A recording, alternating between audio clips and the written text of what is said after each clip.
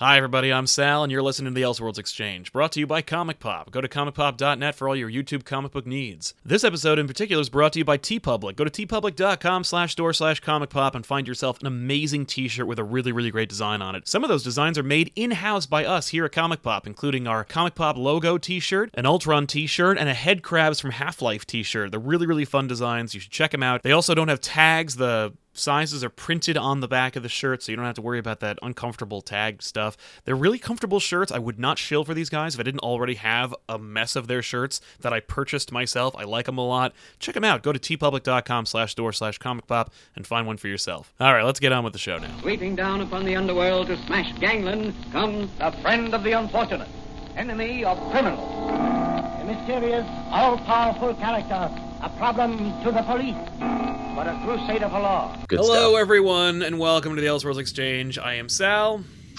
I'm Joel, and that was a low-energy intro. For more on that, refer to the pre-show that you might not ever see again. That's right. We talk about how Tom King's Batman kind of sucks. So It's not for us.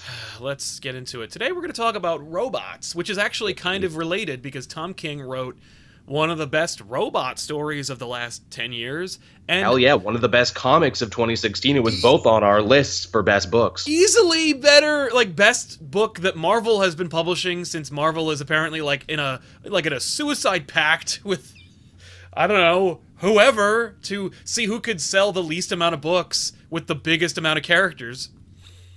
It was cool to see Vision catch on the way it did, where, it was definitely a critic and indie darling, but I think more people kind of picked it up and enjoyed it, because it's one of those things where it's like, you don't really need to know anything about Vision or the Marvel Universe to enjoy it, only to enhance it. Yeah, exactly. But yeah, so we're talking about robots, more specifically our favorite robots in fiction. Yeah, of which there's plenty. This was a great year for robots. You had Vision, you had Westworld. Yeah, Westworld, man. Speaking of Westworld, that was a show on HBO. If you didn't catch it, you probably should, despite the fact there's a lot of, questions left unanswered about Westworld. It's true. I still argue, by the way, apropos robots, that Prometheus is a better robot movie than an alien movie. Yeah, well, it's funny. In preparation for this, I was sure to, look at a bunch of different lists of the most influential robots in fiction. And, Bishop was on everyone and all the aliens robots. Yeah, well, Ash, Bishop, David, all really, really sweet-ass robots. And ABCD. And they all kind of exemplify the... Well, they all are different things and circumvent the expectations for them. With Alien, you're like, oh shit, Ash is a robot, a tool of the company, and it's a surprise. But then with Bishop, right out of the gate, he's a robot. Yep. And you know that Ripley doesn't trust Bishop, and you're supposed to trust Ripley's intuition, because that's the whole basis of the movie, is trust Ripley's intuition. So you're waiting for the heel turn where Bishop is going to turn out to be a tool of the company. But it turns out that Bishop's actually a well-built machine, and his primary function is to keep everyone safe, and he tries his best, and he puts himself in that horrible claustrophobic tube. Cool moment. And then David is an asshole robot. Yep. I guess that's the lesson of that one. Good old Fassbender bot. I will say, because Prometheus is technically tied in with the Blade Runner universe, I like the idea of David being a response to Tyrell's replicants. Ooh, that's smart. It's an email. If you ever Google Prometheus Tyrell email, you'll see on the screen there's actually a correspondence between Tyrell and Wayland. And Wayland That's is right, like, I remember reading that. I've beaten you again, Tyrell. And it's funny because I could totally see Wayland being a fucker like that, but also, Oh God, yes. I like the idea that in his spare time, Wayland decided to make robots. He's like, you're trying to replace the human race or something. No, I'll build a better robot. I'll build a better steam engine, and I'll build a better robot. Yeah, I love that moment. But that you'll never see because it's a deleted scene.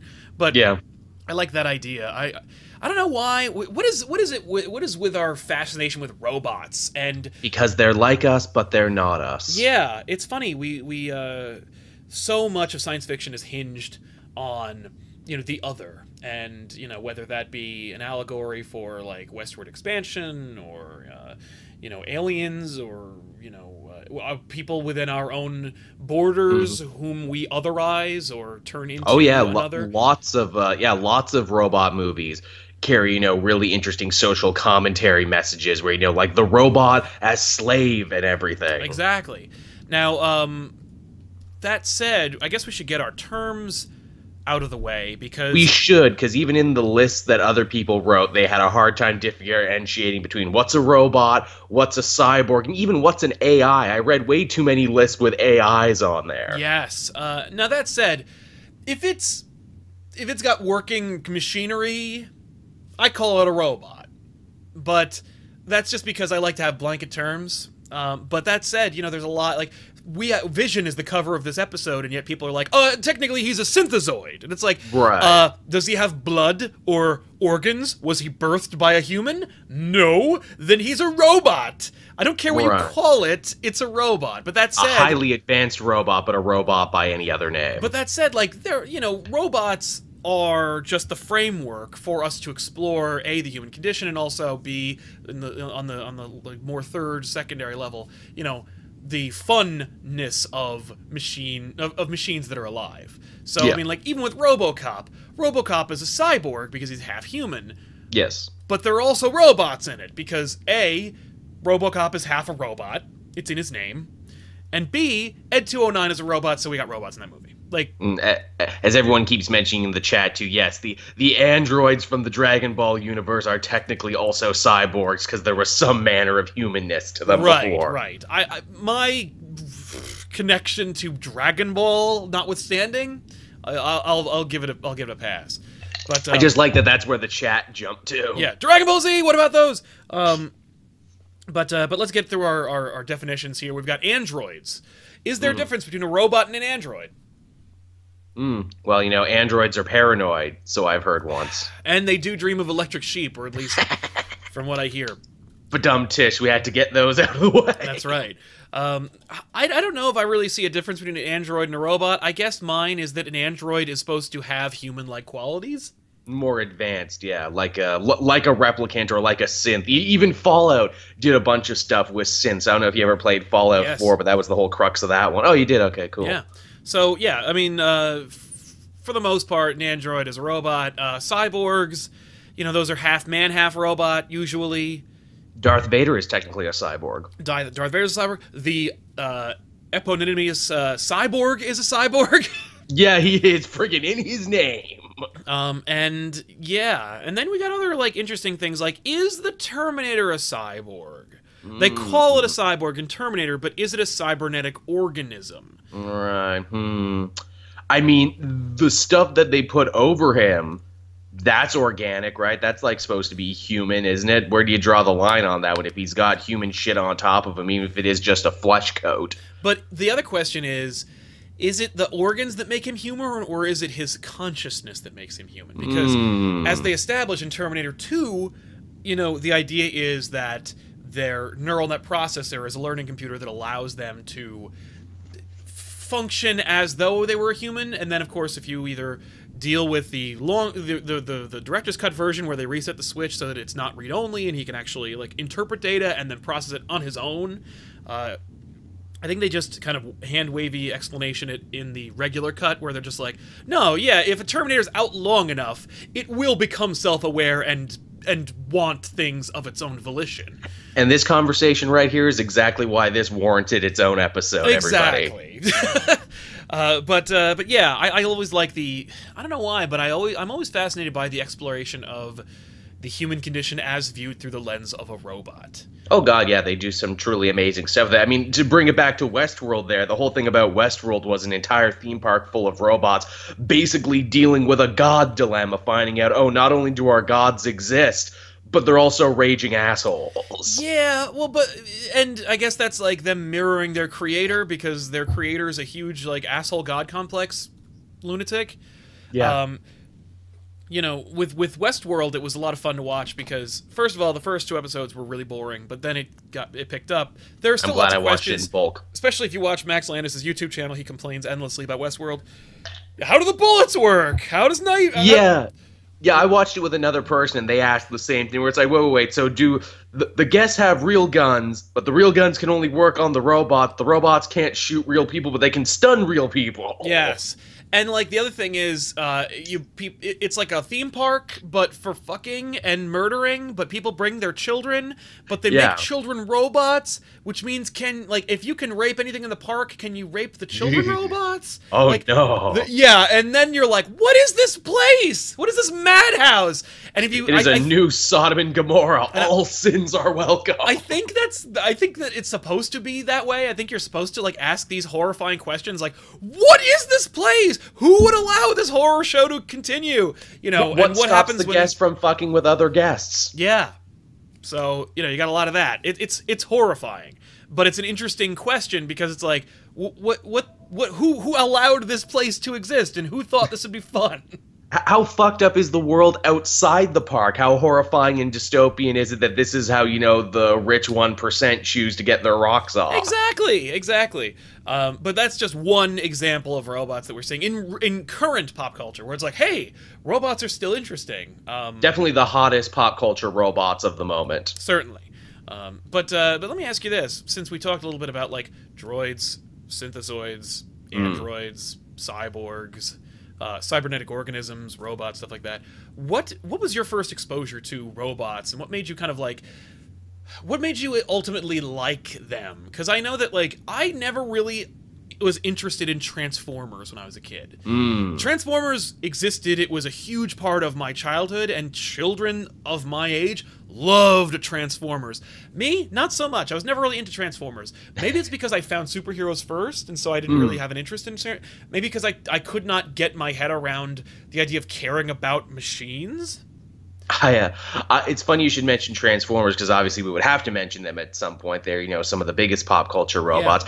Yeah. I came to the thinking, feeling robot in kind of a fucked up way as for Transformers. I never watched the OG Transformers. Oh. I watched Beast Wars, or as it was called in Canada, Beasties, because war is too hardcore for Canadian TV, so they had to change the title. Also, War of the Planets wasn't called War of the Planets. It was called, like, Shadow Planet or something. All right, I'll take Shadow Planet, but, like, that sucks.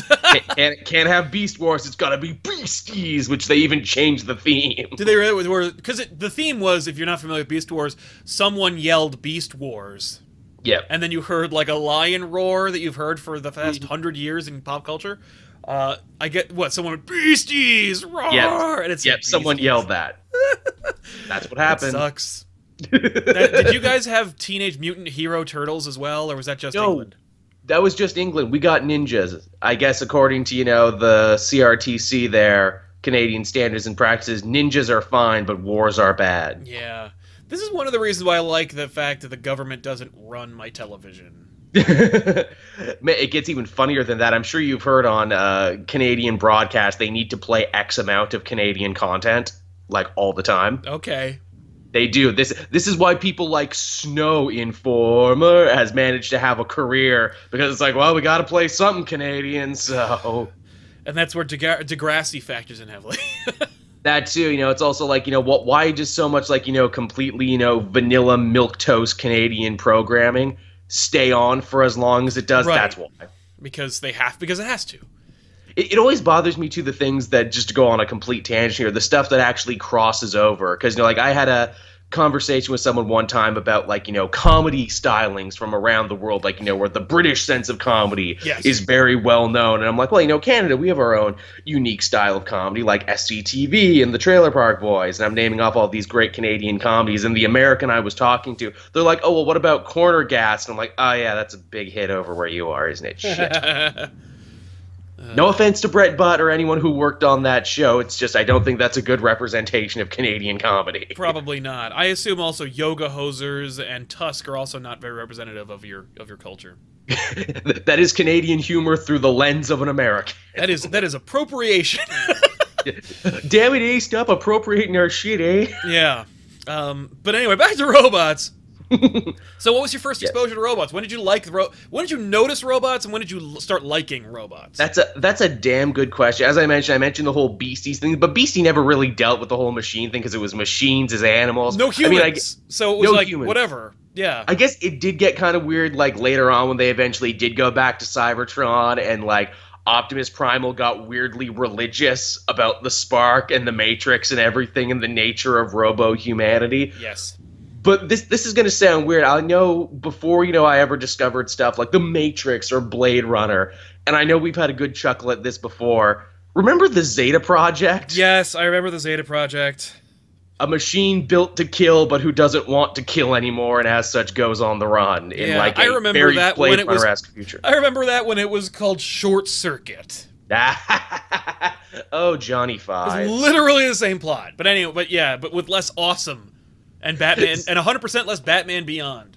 That's true. There were so many crossovers with Batman Beyond. They really stressed that Zeta's in the same universe. So okay, Zeta Project was your exposure to robots where you're like, yeah, robots are cool. Early on, or at least like, robots battling with complex issues. Okay. Because I remember growing up, robots had always been there. Because I wasn't really a fantasy kid when I was young. Like, I didn't really get into like the Dark Crystal or like the Neverending Story. I watched all of them religiously, but like they weren't really the thing that fueled my engine. I wasn't like, yeah, let's go to a far off forest and I don't know, hang out with butterfly men.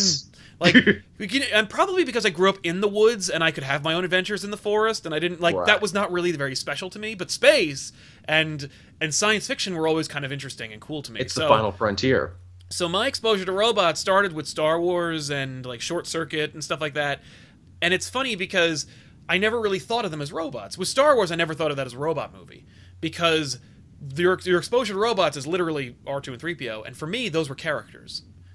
It's true, Like, which they were is something you people. could say for all of the Star Wars movies. The robots are great characters. They're people. Like for me, I did not separate them in any way from Han and Leia, or Luke. I was just like, these 3PO and R2 are characters and they're people. Like I didn't Which think makes of- that universe way darker and way more fucked up when you see that robots are second-class citizens in the Star Wars universe. That's the mark of good fiction, is when you can enjoy it as a child and then you grow up and then you can analyze it. You can view it from many angles, especially as you grow. Like Roger Rabbit is a perfect example of a movie where it's like, as a kid you're like, woo, cartoons. Then when you're a teenager you're like, woo, Jessica Rabbit. And then when you're an adult you're like, whoa, what is happening?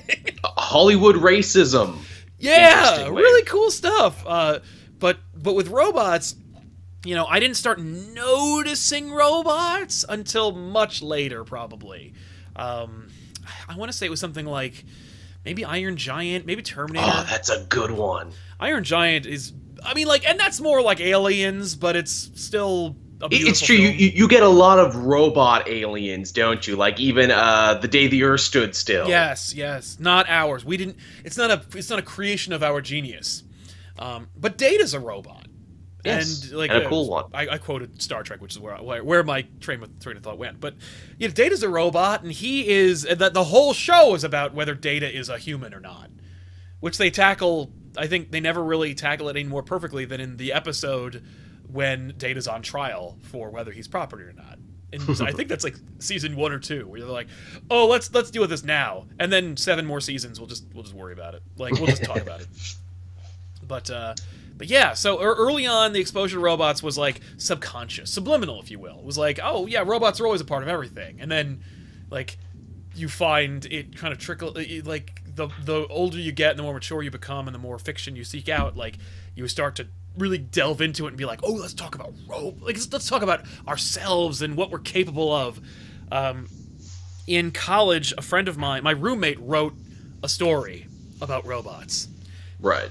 It was probably one of the most boring things I've ever seen.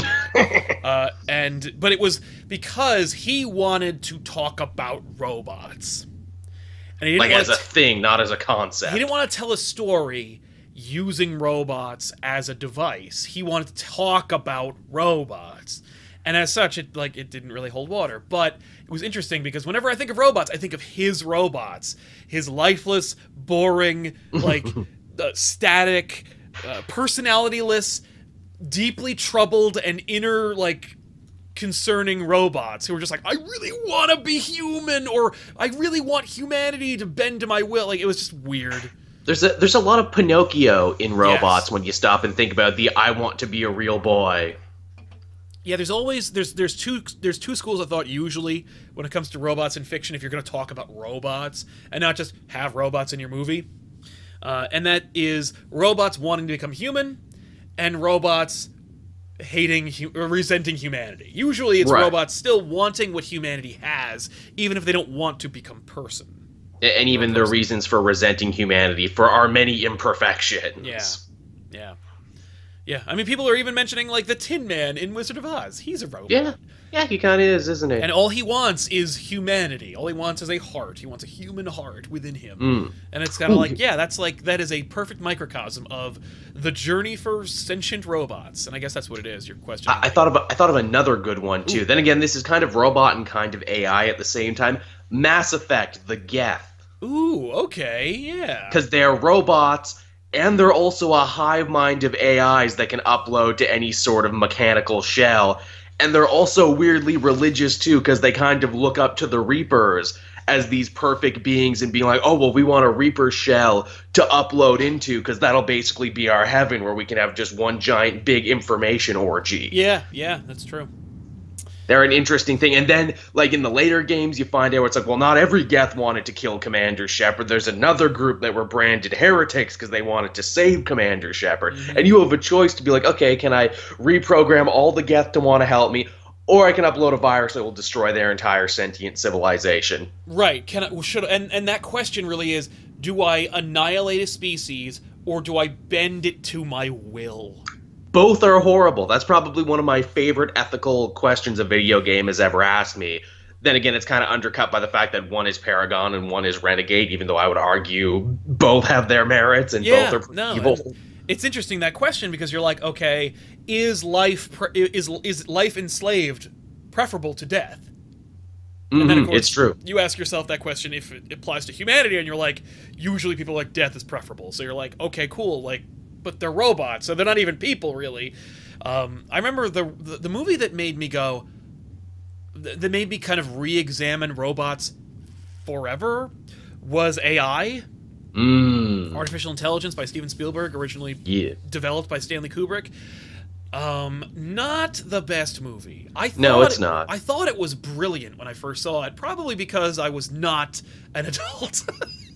Yeah, that helps. That's also when I saw it. And I really, like, delved into it, and I was like, this is interesting, and, like, but then when I watched it again, I was like, this is weird. It was more of an awakening movie, where it was like, hey, robots can feel, and then you watch other things. I remember trying to watch Blade Runner as a kid, and just literally my friend and I were like, we're nerds, we're gonna watch Blade Runner, put it on, fell asleep. Literally 20 minutes in, asleep. Woke up, credits. I was like, no! Yeah, I think that happens to a lot of young nerds too. Like, you want the stuff, you want to see where all the stuff you like come from, you want to see, like, the year zero stuff, but it's hard sometimes. Yeah. That said, watched Blade Runner a couple of years after that, like probably a good 5 or 6 years after that, and loved it. And I really do like Blade Runner now, and it's interesting how, like, Blade Runner is about robots, but it's kind of more of a homage to Chinatown. And you're like, oh, this is like, this is a person who wanted to tell a story and used robots as a framework, but then figured out that we could actually talk about robots too, and then expounded on that framework. It's just a perfect mesh of those two ideas. The chat keeps yelling about Ghost in the Shell. I admittedly don't know that much about Ghost in the Shell. I saw the movie when I was a kid and thought it was as boring as Blade Runner. Tiffany watched the show and loved it. Right, standalone complex. Yeah, so she loved the show, and so she'll probably catch the movie. I think they're re-releasing the original movie at some point. Right. They made a couple movies. Ironically, I think the sequel movie they did, Ghost in the Shell Innocence, actually dealt with, like, a bunch of robot prostitutes that started killing their Johns, and it was very similar to Westworld. It was very Westworldian. That's a cool idea. I'd get behind that. Not the murdering of people, but the story that it's about. Oh, come on, Sal, get behind murdering people for once in your life. Live a little. Now here's a question, because like, okay, robots, just by virtue of their existence, they are other. They don't look like us, and then you delve into the uncanny valley of like you can either think a robot's cute because it has human-like features, or you can be tricked into thinking a robot's a person. But then there's this middle ground where like a robot tries to look like a person, and it's gross and weird, and our brain won't accept it in any way. Oh yes, the uncanny valley effect. Exactly. I was thinking about the movie Robots with like Ewan McGregor. Yeah. I didn't see it.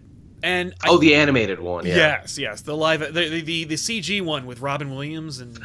For a second, I was thinking iRobot. I'm like, oh yeah, the one with Will Smith. Oh, yeah. The one with the brilliant line, "You have so got to die." Yeah, that one. Those robots were pretty freaky too, though. Yes, and not terrible looking because of the design. They were like, it's gonna look fake. We'll make them look like this so that we can make 1,000 of them and they can look kind of real. It was Alan Tudyk's audition for playing the one in Rogue One. Yeah. Man, talk about a robot, a new one that's like gone right to the top of the heap of robots, I think. Yeah. I'd argue that, what is his name? K2SO? Yep, that's the one. Was the most human among them. He kind of was. It's funny. I'm glad you know his full designation. I was going to call him KYSO. I don't know why I was thinking KY. I don't know. But I'm going to just move right past it. You know that droid exists in the Star Wars universe. That one's hanging out at Jabba's palace. Go see old K2S1. Or KYS1. KY. Why do they call you KY? Oh, reasons. Oh, ho, ho, ho. Get to work. Did you see Ex Machina? No, I kept hearing amazing things about it, though. I saw the great image, though, of what the robot in that looked like. Yeah, she looks fantastic. It's a Redbox kind of movie. You can get it I think it's on Netflix now. I think it is, too. I think I passed it before. So good. And it's short. It's Oscar Isaac's in it. And actually, nice. Both the dweeby general from Episode 7 and Poe Dameron are in that movie, and those Sweet. Are all the people in that movie. Yeah, it was a very small cast. I remember hearing that much. Yeah, cool. And it beat you over the head with the concept because that is the concept. The concept is like, robots, are they people? And the answer is really like, who gives a shit? They're probably assholes. And it's an interesting movie, and, if you just want to watch a movie about the concept, about this concept in and of itself, you're like, holy shit, Sal and Joel got me interested in robots. I want to watch a movie just about robots. Watch Ex Machina because it's like 90 minutes of robots. And the whole concept of like robots in today's society, but with like futuristic, like science fiction, ideas.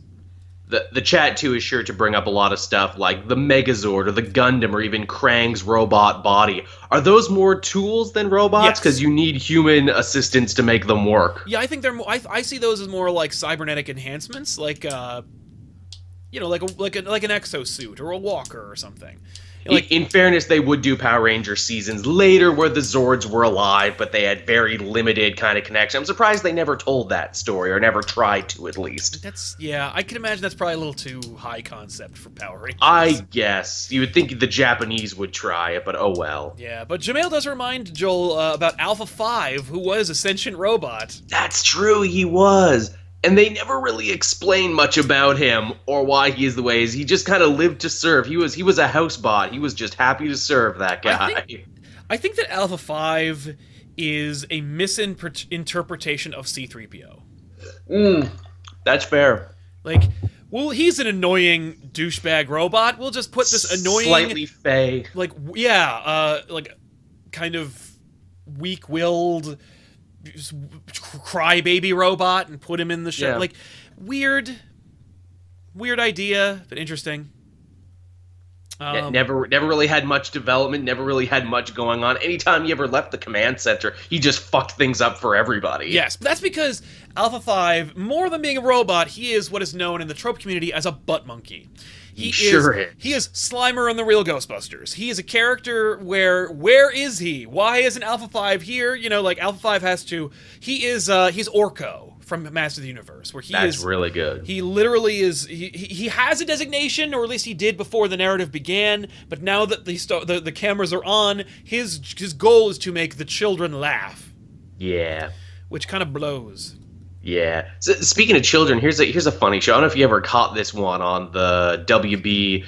They played this one really early in the mornings before any of the other one. This might have just been a Canadian thing. It was a French cartoon called Cubics Robots for Everyone. Did you ever catch that? No, I did not catch Cubics Robots for Everyone. It was kind of Big Hero 6ian now that I stop and think about it. The main guy, Cubics, was a little like Baymax. Basically was, robots as toys and also robots as, like, companions for children. Yeah. That's interesting. It looks like they borrowed the reboot CG.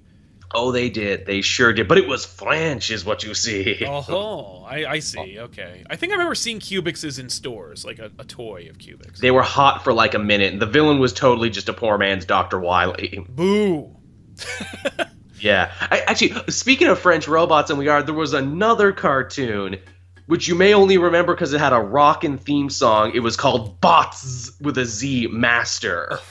I watched a lot of Botsmaster when I was a kid. There you go. Yes, Botsmaster, if you're not familiar, it blended proto-CG effects with 2D animation. They called it 3D. Which was a total lie. They always said in the opening credits, put on your 3D shades when it's laser time. Laser time never happened. No, they had laser time. It's just that you could not participate. It wasn't a brilliant scheme where it was like buy the Botsmaster toys, which come with 3D shades, and you'll have a 3D experience while watching the show. It's just that the effect that they used when it was laser time approximated 3D using early CG effects. Yeah. But that said, Botsmaster was a weird show as an adult talking about it, because it's like, okay, Botsmaster. The idea is the corporations run the world, if I remember correctly, and Ziv Zoolander, who has the name of a morning zoo DJ. ZZ for short. Yes, ZZ for short, who literally just talks and has the name of a morning disc jockey. Like, sure does. Hey everybody, welcome, Ziv Zoolander. Oh, here comes the top of the charts.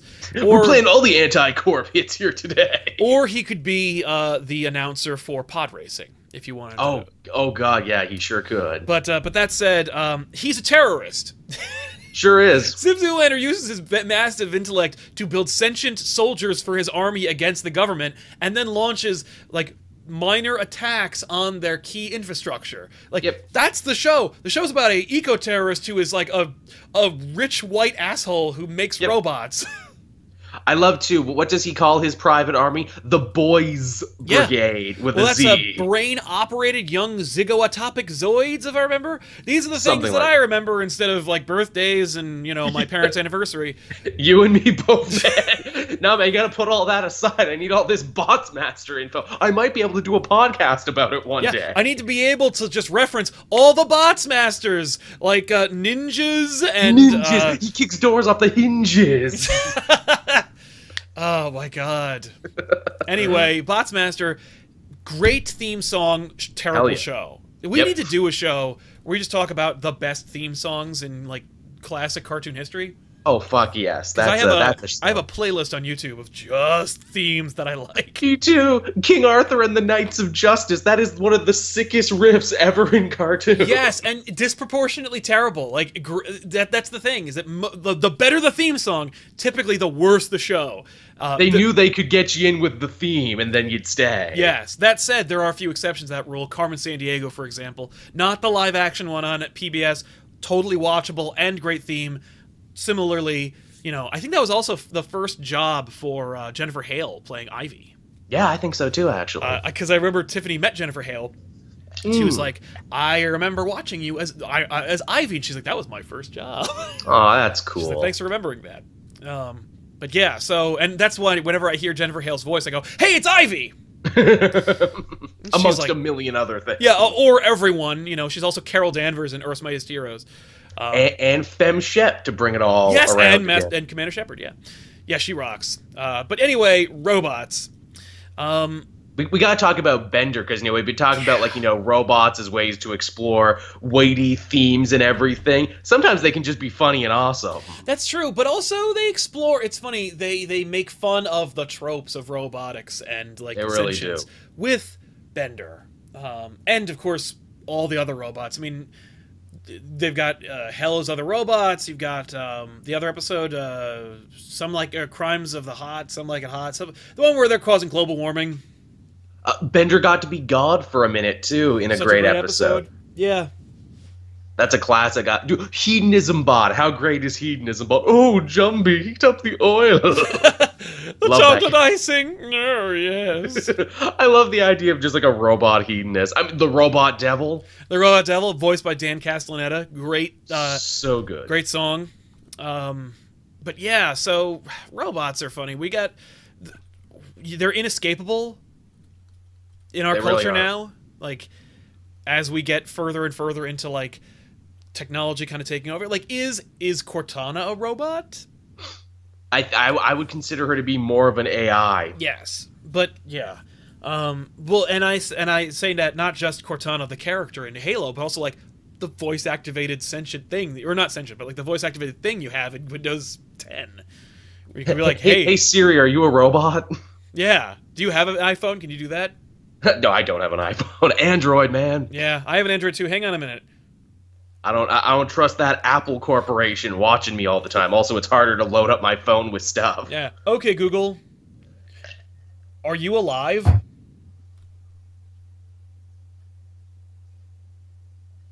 It just showed me a song by Michael Painter called "Are You Alive?" I thought it was gonna play GLaDOS. What is it from Portal? Yeah.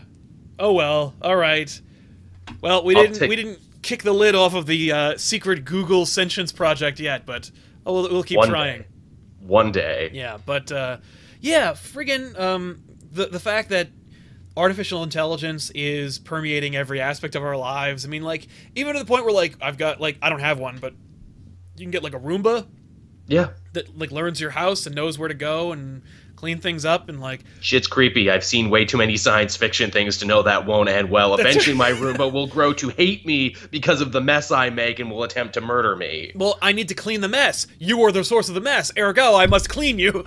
Exactly. It's Rosie the robot from Jetsons. You know that's how it ended, right? With Rosie frickin' breaking George Jetson's neck. It's like, you keep causing messes. I have to destroy you. Yeah, really. Humans are dirty and imperfect. Yeah, that's funny. But I was gonna make a point about like, oh yeah, it reminds me of The Simpsons when the Simpsons go to Itchy and Scratchy Land. Oh, that's a great one. They have the Itchy and Scratchy robots that are designed. They're given the 3 laws, and they're designed not to only hurt each other. And there's a moment where they're investigating them, and they take the faceplate off, and he goes, "Roar!" And he goes, "I wish they wouldn't scream." And I love that moment. I think of it every time I think of a robot. I'm just like, I wish they wouldn't scream. Another great one there is another one. It was one of Frink's robot where he catches on fire. He's like, why? Why was I programmed to feel pain? Yes. Or the episode of The Simpsons where they go to the future, and it's Lisa's wedding, and we meet the groundskeepers and the Oh, yeah. you know, first they hate each other, and now they love each other. I just don't get it. Of course not. You're a robot. And then she starts crying. She cries, the tears interrupt her circuitry, and her head explodes and then melts. And they do that a couple more times. Yes, Master Hugh has finally found true love, and they both die. Fucking amazing. Not just because that's a hilarious joke, but also because, first of all, clearly the guys who worked on Futurama were getting their bones doing that episode, but also the concept of a robot achieving emotional status and the emotions destroying the being.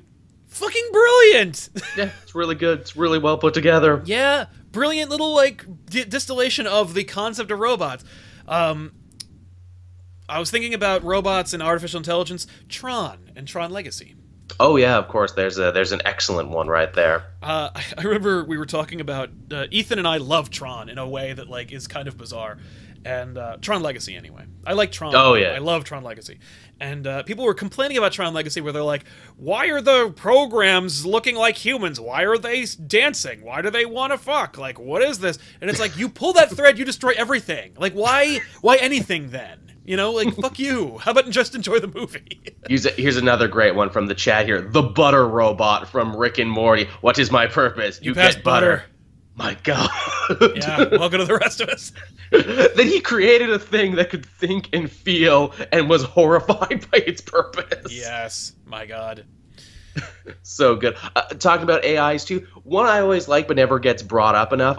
John Henry Eden from Fallout 3, the robot AI president. I didn't play Fallout 3. It's cool because like throughout the game you hear these recordings, like, you know, when you're listening to the radio, you're like, I'm John Henry Eden, president of the Enclave and president of what's left of the United States. It's Malcolm McDowell talking, so you know he has to eventually be a villain. Awesome. Because why would you do that? And like he gives all these speeches which are like, you know, sound like they're coming out of a like patriotic speech generator. Yeah. Because they absolutely are, and then at the end you find out he's a robot. Mm-hmm. And he's like, yeah, they built me to be the best president. In fact, they took pieces of all the presidents that came before me and made the perfect president AI out of me. And it's amazing because then you think of the name John Henry Eden, John Henry, the guy who thought he could build a better steam engine. Could be the better, yeah. He could be and now here, a robot that thought it could be a better president. Yeah, that's cool. It's very well done. It's a great reveal. Spoiler for Fallout 3, everyone, for those who didn't play it. But yeah, John sorry. Henry's a fucking robot. robot. 10 years old? I think it was Something statute like limitations on that. It's an excellent twist. You know what we didn't talk about yet is comic book robots. And I know, there's so many. Specifically, like, I find that there's a prevalence not of comic book robots, but rather comic book cyborgs. Whether you talk about the Terminator definition of cyborgs or like half human, half robot, Cyborg, Deathlock, yes. Even Metallo is a human in a robot body. Like Brainiac in a lot of versions is like half organic, half mechanical. Cable, unwilling cyborg. He's infected by a virus that turns him into a cyborg. Or even Tony Stark himself. Yeah, to some degree, who willingly does it, who willingly gives up pieces of his humanity to become more mechanical. I mean, the fact is, like, he used to be a dude who wore a suit, and then, like, the more and more evolved he became, he becomes, like, I think it's within his own genetics at this point. Yeah, like with those bleeding edge nanomachines and everything, so he'd always have a suit on him. Even at the end of Civil War II, they're like, oh, the only reason he was able to survive these injuries is because he's meddled with his own physiology to such a point now. Exactly. People reference, of course, like Jocasta, Ultron, Baymax, Vision, Ultron. The list goes on. Scud the Disposable Assassin. Don't talk about Grievous, he sucks. But there's lots of other examples we can use. He's real, Scud. He's real. You fool! I hate Grievous. Oh, the cyborg Superman. There's another really interesting. Yeah, Hank Henshaw, good old cyborg Superman. The Nuclear Family, who had an awesome episode of Justice League Action. Yeah. Because of that, a whole generation will know who the fucking Nuclear Family is. That's right. Yeah, somebody referenced Jim Hammond, the original Human Torch. Nice. Yeah, I always liked him. Red Tornado, who I never found interesting. It's funny, I love robots. I never cared about... Maybe it's because Red Tornado's powers are making tornadoes.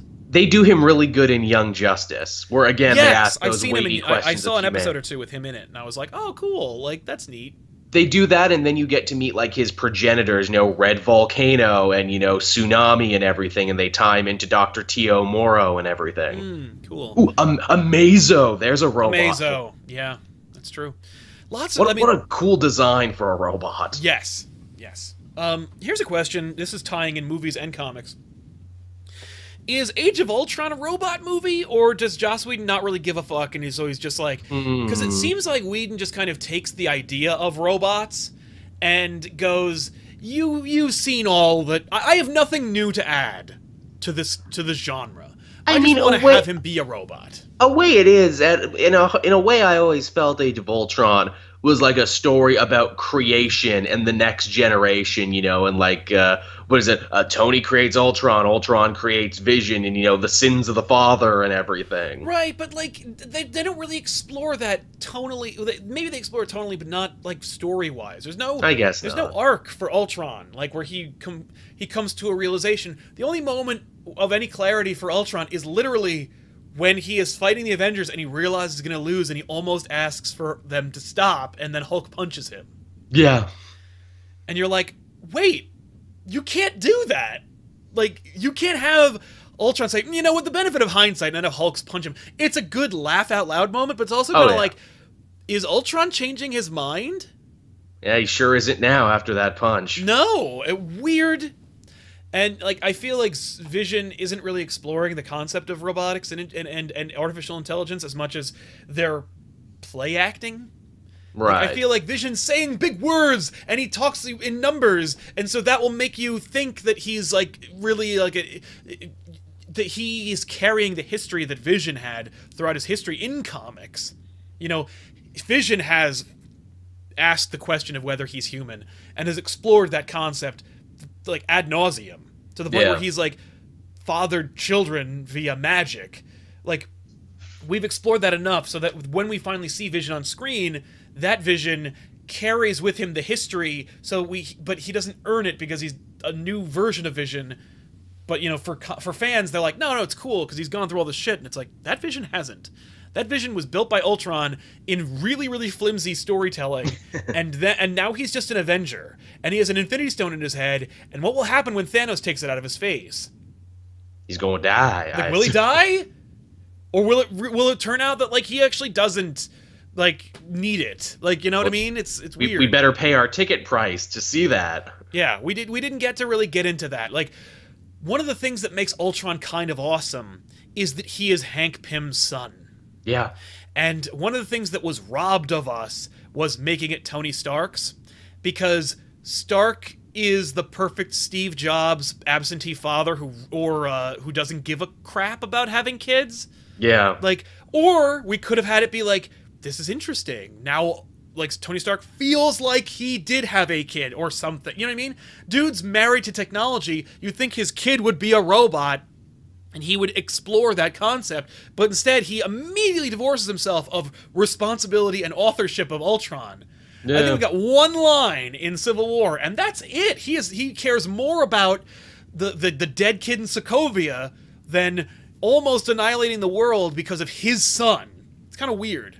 Yeah, interesting. Yeah. What are some other fun robots there? What we talk about? Again, Brainiac kind of blurs that line that he's been a cyborg and an AI and a robot. He's kind of been all those things. Yes, Brainiac's been all robots, all incarnations. He's actually a great character to explore in this episode because he has literally been every incarnation of robots we've talked about. He's been half. He is the singularity. He's the singularity. I like that. Yeah.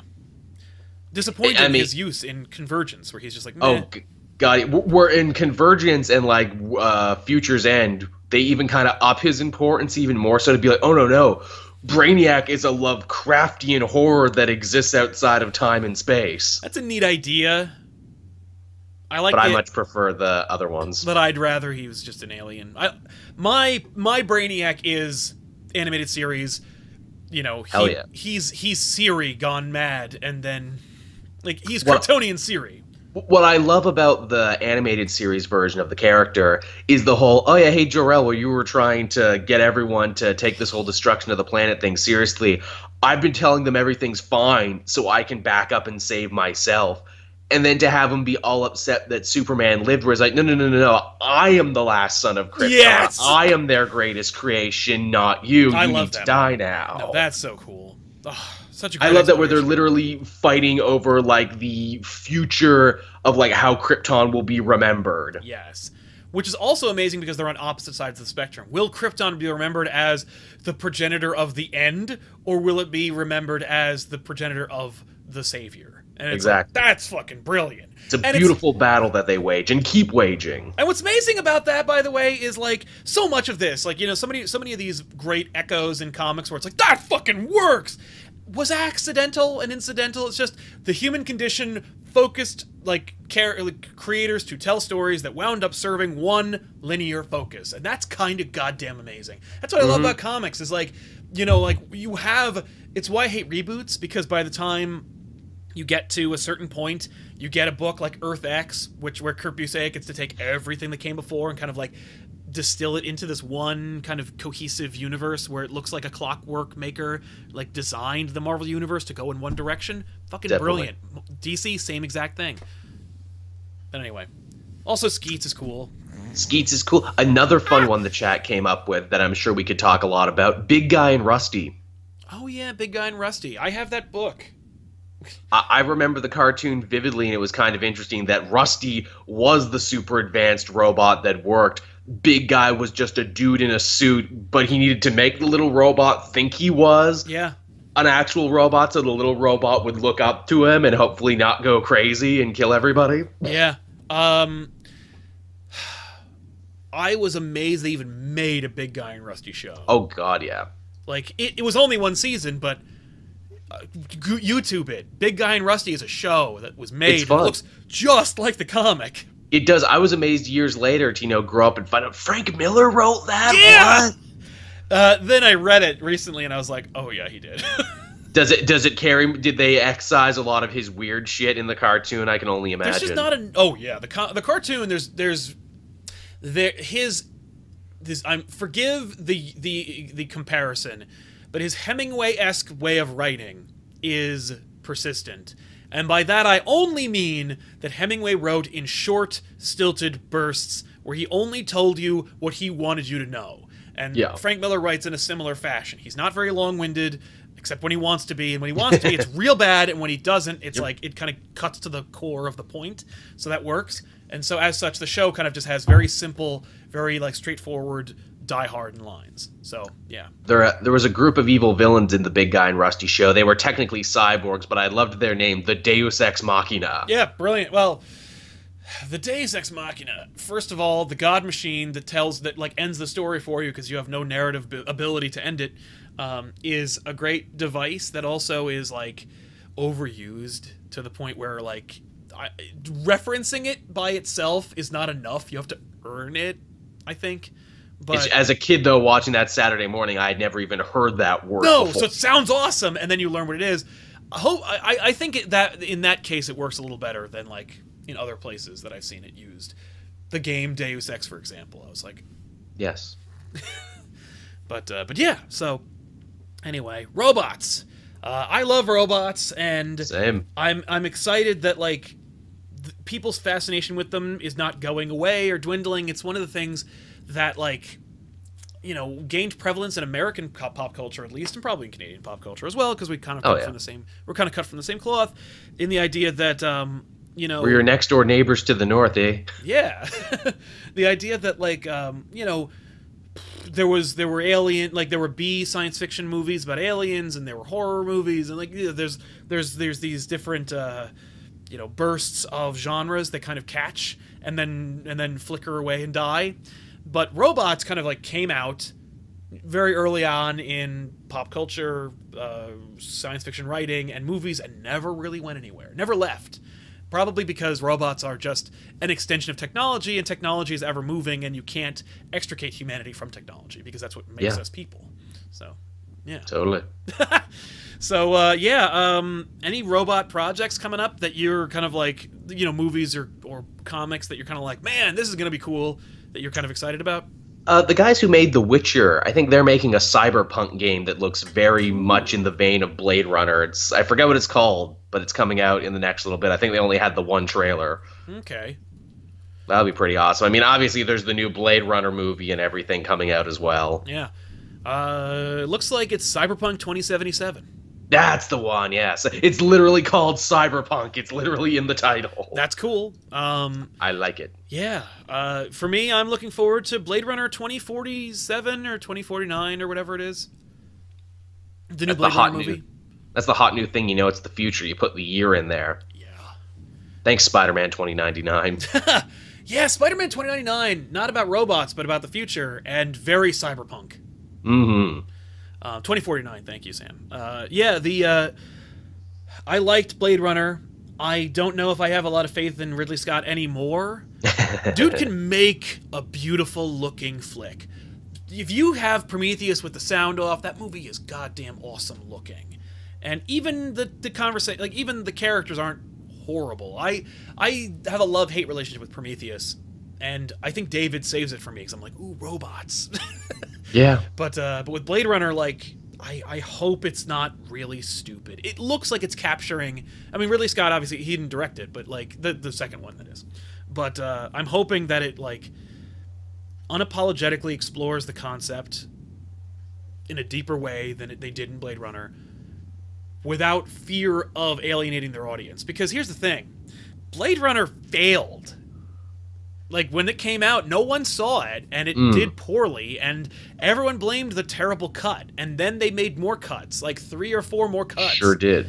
And some say, like, that the second cut or the third cut is the best. Like, whatever they call it. I like the bored Harrison Ford cut. That's my favorite. The what? The bored Harrison Ford cut. I don't know that one. It's a cut of the movie where he actually has some narration, where, like, Harrison Ford actually narrates a chunk of it. That's the first one, I think. That's the original cut where it's just boring. It's just like... He explains shit as it goes, and it's like, no, you don't need that. And he's really unhappy. Yeah, well, because he's like, but I'm done with this movie. You got me for the day. I'll read it. I won't read it well, but I'll read it. There's some video game where they had Patrick Stewart, obviously for the day, and he reads, like, narration and stuff like it's the first time he ever read it. And he's been in a lot. Was it Elder Scrolls? I know he was the king in that for like a minute. I don't know. It was some like weird like slasher game, but he reads like the opening crawl, and it's just awful. Like he clearly was just like, "Here, Pat, read this," and he's like, "Okay," and he just read it as it's scrolling across the screen. He's reading it. Thank you, Castlevania. I think it was Castlevania.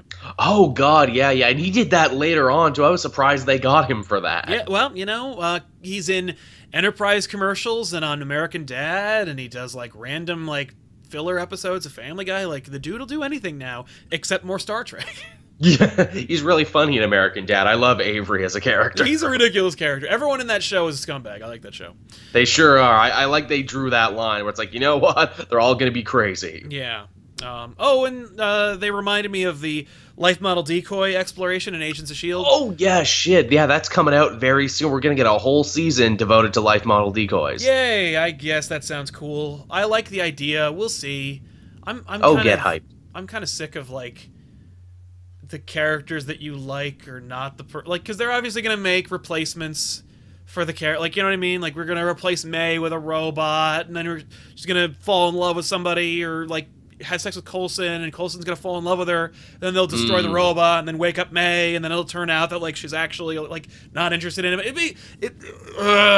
You know what we're going to get, though? And you know this is going to happen. We're going to get some really awesome, to borrow a fighting game term here, mirror matches. Robo May versus May. Robo Coulson versus Coulson. Yes, we are. It's going to be great. I hope it's really good. I hope it's handled with, like, grace and intelligence, but, like, it doesn't look like it will.